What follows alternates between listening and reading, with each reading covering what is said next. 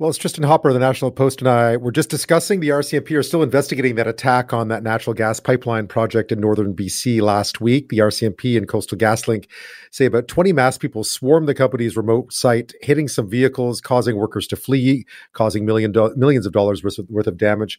They also released videos of the attack showing the people in painter suits, one flashing a strobe light.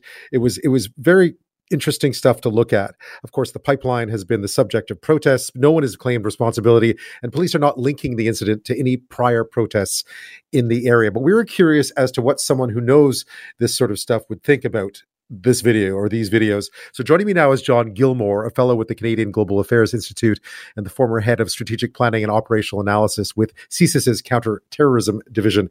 John, thank you so much for staying up late to be with us tonight. And it's my pleasure to be here. Just from an expert's point of view, what do you make of those videos when you saw them? Was this organized? The strobe light, it seemed unlike anything we had seen before.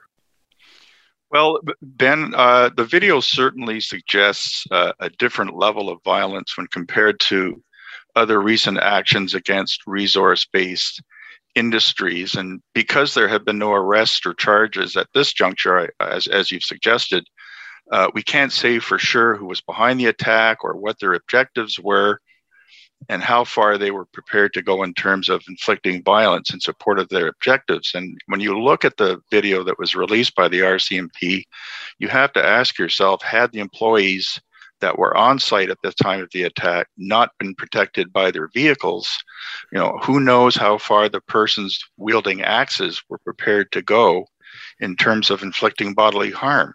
In this case, in this specific case, the employees were advised only to leave, which was probably the best outcome of it all. When you looked at it, did it look organized too? I mean, they were all wearing similar. They were all wearing what looked like painter suits. Did it look well organized too? How much planning would go into it? Yeah, I'd say there had to be some planning and coordination, but I mean, probably not extensive. As you've noticed, there would have had to been some prior coordination regarding the fixed timing of the attack. As you mentioned, they were wearing identical outerwear. There was perhaps, and this is just conjecture on my part, but perhaps there was some reconnaissance on the site prior to the attack to determine when not a lot of people were there, so they could go in and do what it was that they wanted to do. So, and they had to have their fireworks or their flares and their axes, and I think there was a suggestion that they needed some sort of utility to cut the gate. But other than that, I mean, what was used, relatively inexpensive kind of stuff, commonly available. So there was certainly some kind of organization, but it wouldn't take a lot of forethought or planning to do what was done, I would suggest. I guess then, what, in your estimation, what made the videos and the whole reporting of what had happened, even by the company and the police, seem different from other things that we've reported and talked about in the past? Because it did seem different. Okay, so what struck me most about the attack was, I would say it represented a different approach or tactic to the kinds of protests against resource-based industries that typically involve, as we've seen, over the past couple of years, more often than not, they involve some sort of long-term occupation. This was more of a hit and run or ambush style of attack. So the question is, in my view, when I looked at the video, is this a new sort of tactic that may be employed on a sustained basis, or is this sort of a one-shot event? If it's the former, this will be much more difficult for the company or law enforcement to control, because it means the attackers dictate the time and the place of future incidents. I was going to say, that was my last question for you. If you're a company, how do you protect against this? Well, as I said, I mean, if it's a hit and run style of attack, they can engage this kind of an incident spread over a wide geographic area or along the length of the pipeline at their choosing. it would be very expensive on the part of the company to hire, security firms or anything like that to guard the broad number of facilities that they would have along that pipeline to secure that nothing would happen.